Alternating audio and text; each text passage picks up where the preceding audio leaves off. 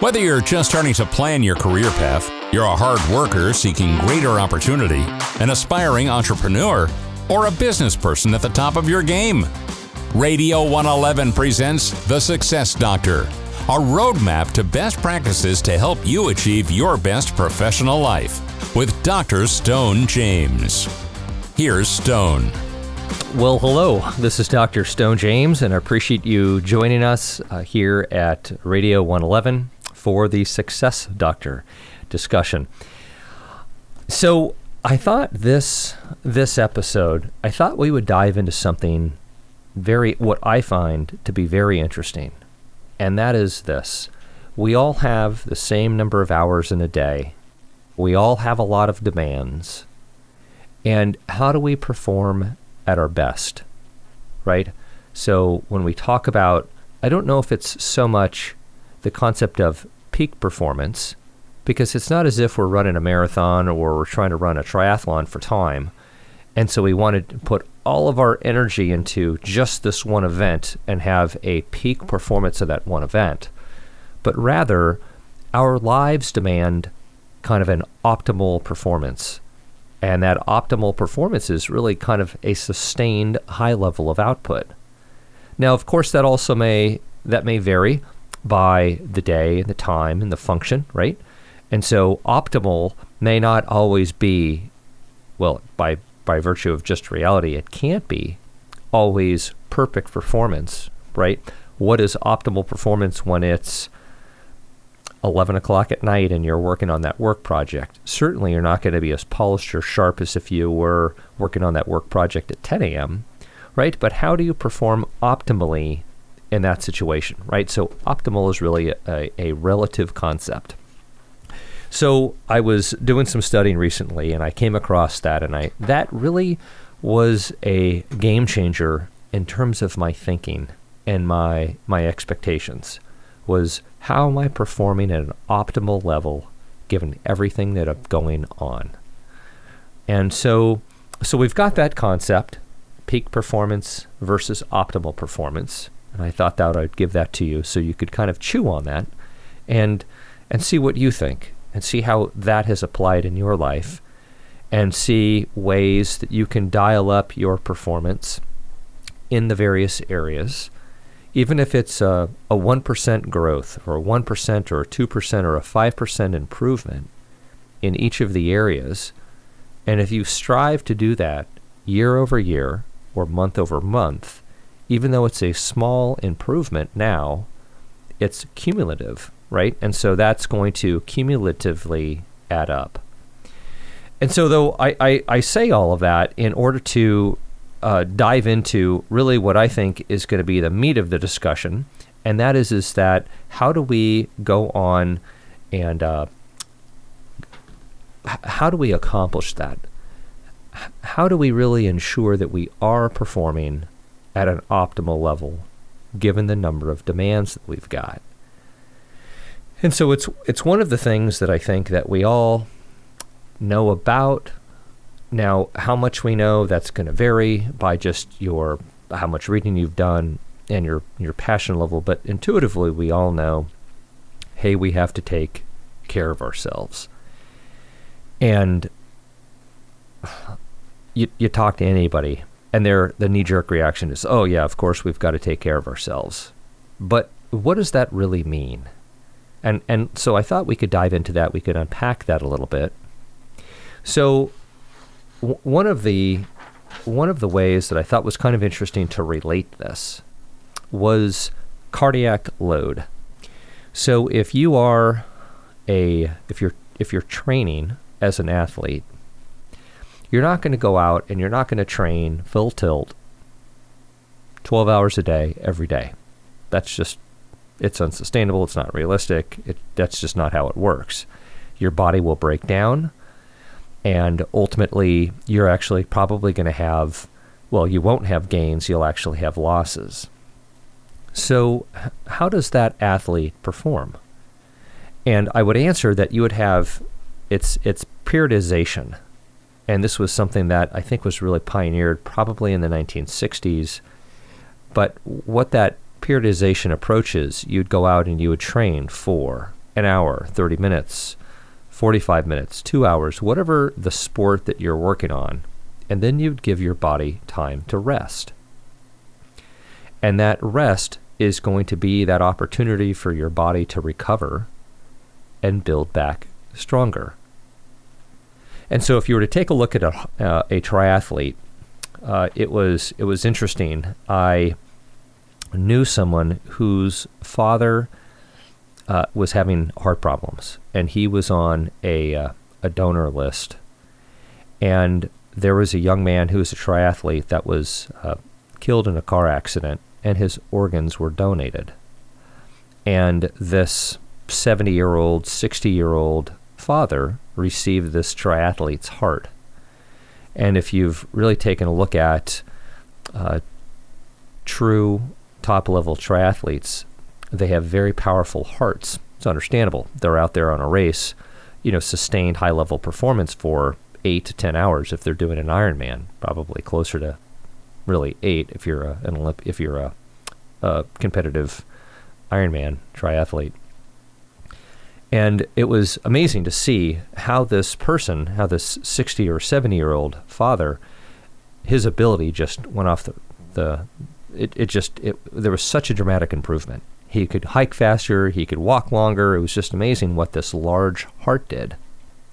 So you've got this heart of a triathlete, and it is enlarged due to the periodization of the training, right? Given the training load, the training, the stress, and then the recovery. Stress, recovery. And then you can take a look at the heart of a person who has chronically high blood pressure. And actually an old boss, he attended the autopsy of a petite woman who was, reasonably trim. She was, I think, in her mid to late 50s, and she had uncontrolled blood pressure for years. And so they did an autopsy when she unfortunately passed away, and they found that she had a very large heart, an enlarged heart. But the difference between her enlarged heart and the triathlete's enlarged heart was that her enlarged heart, the heart had grown, and because of the constant load that it was under. But unfortunately, the walls of the heart had become too big, and they did not, it became increasingly difficult. It's called hypertrophy. So it had become ineffective at pumping blood. So you'd say, well, how does that work? You've got an enlarged heart, a larger heart of a triathlete, and you've got an enlarged heart due to the constant pressure. The difference is that triathlete, he would push it, he would rest. He'd push it, he would rest. He would push it, he would rest. And as a consequence, his heart became very healthy. It became very strong. It got larger, but not in the ineffective hypertrophy way of this 55 or 60-year-old woman who had passed away. So the point is that how do we apply that to our work life, our home life? How do we do that? How do we go for the optimal performance? How do we involve periodization in our training or even in how we work? And what are we doing to keep our machine running? And so I was doing a little reading, and it was pretty interesting, that concept of how do we get that optimal performance? I know at work I've got a wonderful job. I get to work for a local city here, the City of Cathedral City. I'm the Director of Economic Development, and it's so meaningful. You get to go to work, and you get to, or I get to, really work to improve the lives of people in the community, to improve the economy, right? And the more I can do for the economy, the more employment opportunities are going to be generated for the residents. And we have residents within our city, some of which who live at or just above or maybe 150, 200% of the federal poverty limit. There's some people that really could use the employment opportunities, can use the money, can use the benefits And so it's a tremendously fulfilling job, but it's also very demanding. And so early on, I would start my day at 7 a.m., work through lunch, and just grind, because there's only one person in the department. But I've started to realize that that's not very effective. And how can I bake in breaks during the day where I can completely disconnect and decompress so that I can go back and I can be stronger and I can be sharper? And so I think that when we are talking about how do we excel at work, it's also a simultaneous conversation about, well, what are we doing in the other aspects of our lives? What are we doing to take care of our emotional health? What are we doing to take care of our physical health? What are we doing to honor and respect and grow and develop the relationships in our lives? I think that we all have known people, maybe you're one of them, that have had situations where the home life is in serious trouble. Heaven forbid the home life is falling apart. And so certainly those people are not going to be performing their best at work when they know that the ship back home is taking on water and is about to sink. And so it's interesting, as I have gotten older, I've really come to appreciate that you just don't get really good in one area, but what are you doing holistically to really honor and respect all the relationships? Certainly we have seen people, and we know people who are kind of more emotionally intelligent. If you see someone being rude and disrespectful to a waiter or a waitress at a restaurant, but then they're nice to you, that should probably send off a little bit of a red flag.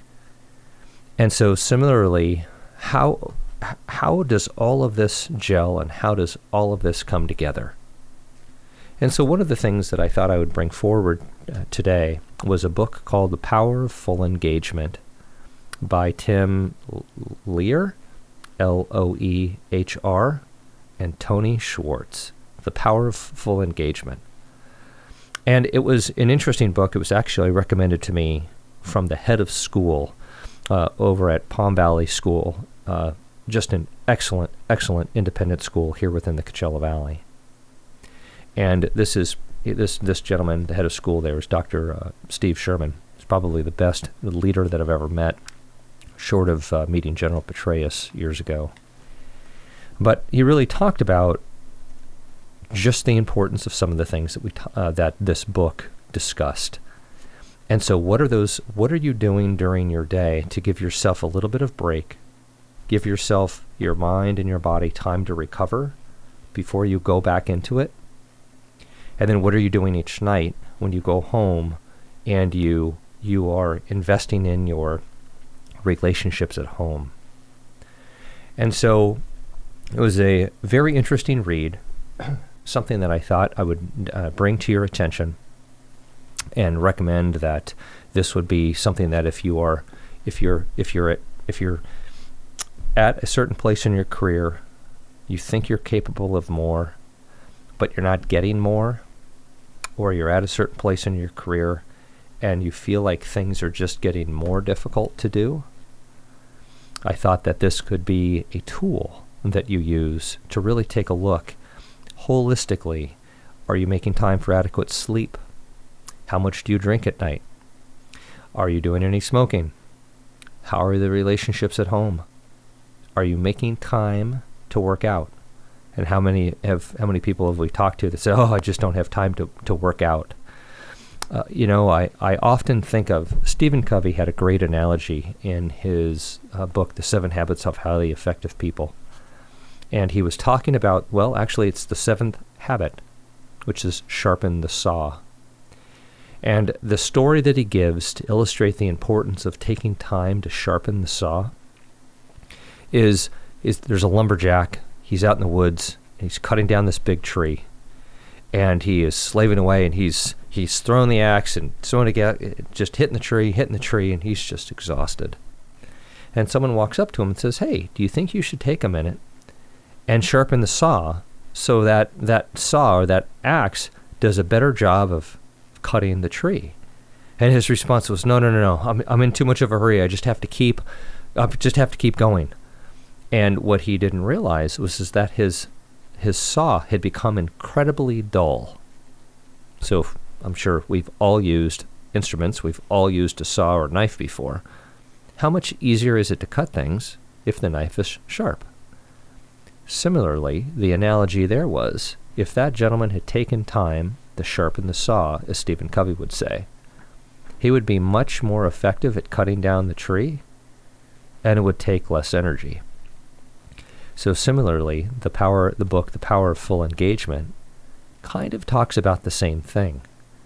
So how do we take that intentional approach so that when we go to work, how many times have you experienced yourself, or if you know someone, where you're at work and you're working hard and you've got a ton to do, but when you're at work, you're distracted. And you're distracted because maybe there's something you're not doing at home. And it's eating you because you know you have this incredibly important role at home, maybe to your significant other, maybe to your kids, and you know you're not giving them, making them the priority that you need to you're not being available for them, you're not being present with them like you should, and you're experiencing that guilt at work. Or how about one of those situations where you're at home, but you're thinking about what you haven't done at work? And so how can you get better at doing both? And so that's what I thought that this session we would discuss, and I would invite you to take a better look at that, take a closer look at. So there was this really neat, that book, 7 Habits of Highly Effective People. I bet you I probably read that 25 years ago, certainly at least 25 years ago. And one of the things that really stuck with me, well, there's a number of them, but one of them was this situation class. This teacher brought a big glass jar, put it on the desk, and the teacher put fist-sized rocks in the jar. And the teacher asked, okay, students, okay, kids, is the jar full? And everyone said, yeah, it is. And they're like, well, actually, it's not. So then they took smaller-sized rocks, maybe they were the size of a quarter, and she poured those rocks in the jar, filled it up to the rim, and said, is the jar full? And the kid said, yes. And she said, no, it's not. And then she took very small rocks, put it in there, had to shake it around a bit, put more in, shake it around, and said, okay, kids, is the jar full? Now, finally, the class had caught on, and they, in unison, said, no, it's not full. And they were right. It was not full. Next came a little bit of sand, asked the same question. The kids in unison said no. And then finally, she poured water up to the top. And at that point, the jar was full. But what she had, the lesson that she was trying to illustrate to the kids was, if you had put the water in and the sand, the small rocks, and then the quarter-sized rocks, you would never have gotten the big rocks into the jar. But when you started framing your week, when you started with putting the big rocks in the jar first, and then you started adding the smaller rocks, the pebbles, the sand, and the water, it would all fit. And so that was something that really stayed with me. What are the big rocks that we work on in our lives, right? What are the big things that we need to accomplish each day or each week?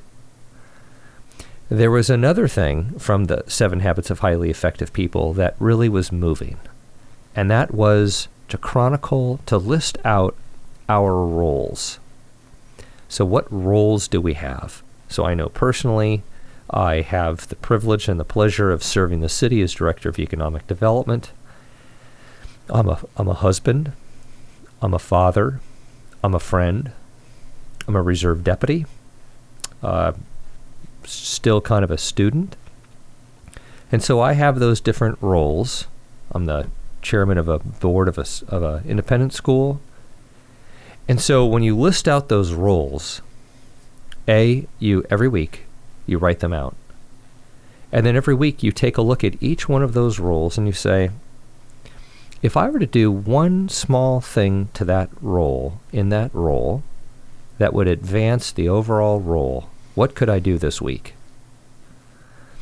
And I thought that was very powerful, because how many times do we lose sight of all of the different things we're juggling? And then how often do we neglect to make deposits? So there's one thing that probably my daughter and my wife would roll their eyes over, but is that I talk about an emotional bank account. And that emotional bank account really has to do more with the relationships in our lives. And really, I think everything we've got is relationship based, whether that's at work or at home or your friends, even with law enforcement, when you're out serving people. And are you treating people with respect, even if you have to arrest them because they violated a law? Are you treating them with respect and dignity? The answer should be yes. And so this concept of an emotional bank account, it exists between you and the other person that you're in a relationship with, not a romantic relationship, but just any relationship. And so so friendship is like a box. The box stays empty until you put more into it than you take out. And so how can you be making deposits into the emotional bank account in the relationships that you've got? And here's another powerful concept, and that is that accidentally, or sometimes not accidentally, maybe intentionally, if you're moody or you're upset or you're whatever, you make a deposit, or you make a withdrawal from that account, right? So you say something and they come up with an idea and you immediately say, oh, that's a dumb idea. And you're like, oh, I shouldn't have said it that way. I could have softened it. Well, regardless of whether or not their idea was a good idea, kind of you giving them the unvarnished truth that blatantly, that was a withdrawal from that bank account. Now, if you have been consistently making deposits into that bank account, then an occasional withdrawal will not bankrupt the account. And so, but we've seen this with relationships. We've seen this certainly with marriages. Something trivial ends up causing the marriage to end. It kind of along the lines of the straw that broke the camel's back. How much does the straw weigh? Not very much, but it was that final straw that added to the load so significantly that the figurative camel's back broke, or in the case of those relationships, it was a small withdrawal. But because the deposits, the withdrawals over time were greater than the deposits, it's that small act, it's that small withdrawal that eventually bankrupted the account. So anyway, I just thought that was an interesting concept about that emotional bank account. And then you take that concept and you apply that to the roles that you have. What little thing can I do in each one of these roles that will build the momentum within that role? Maybe it's to your significant other. Maybe it's getting them flowers or stuffing a little card in their briefcase. And so it gets back to that being intentional. And so I thought that when you have that mindset and you're intentionally taking a look at what am I doing as a person, and what am I bringing to each of these roles? Because if you're failing greatly in one role, that absolutely is going to affect your performance in the other roles, whether that's directly or whether that's indirectly. And so those are just some things that I thought that you might find interesting as we've talked in the context of how do you find your North Star? How do you really find what you want to start doing to move your life forward, get it in a better place? Maybe it's not the ultimate job or the ultimate business, but you want to take a step towards that. And we've talked about how to get the job or how to do well on an interview, but I also thought it would make sense for us to really talk about this concept of optimal performance. And what are we doing to honor and to respect the roles and the relationships that we have? Because one of the things, rest assured, that they're all connected. And so I hope you find that interesting. If you've got any questions, you've got any thoughts, please send me a tweet at Dr. Stone James. You're certainly welcome to email me at drstonejames@gmail.com. I hope you found this an enjoyable discussion, and I appreciated you taking time out of your day to be a part of it.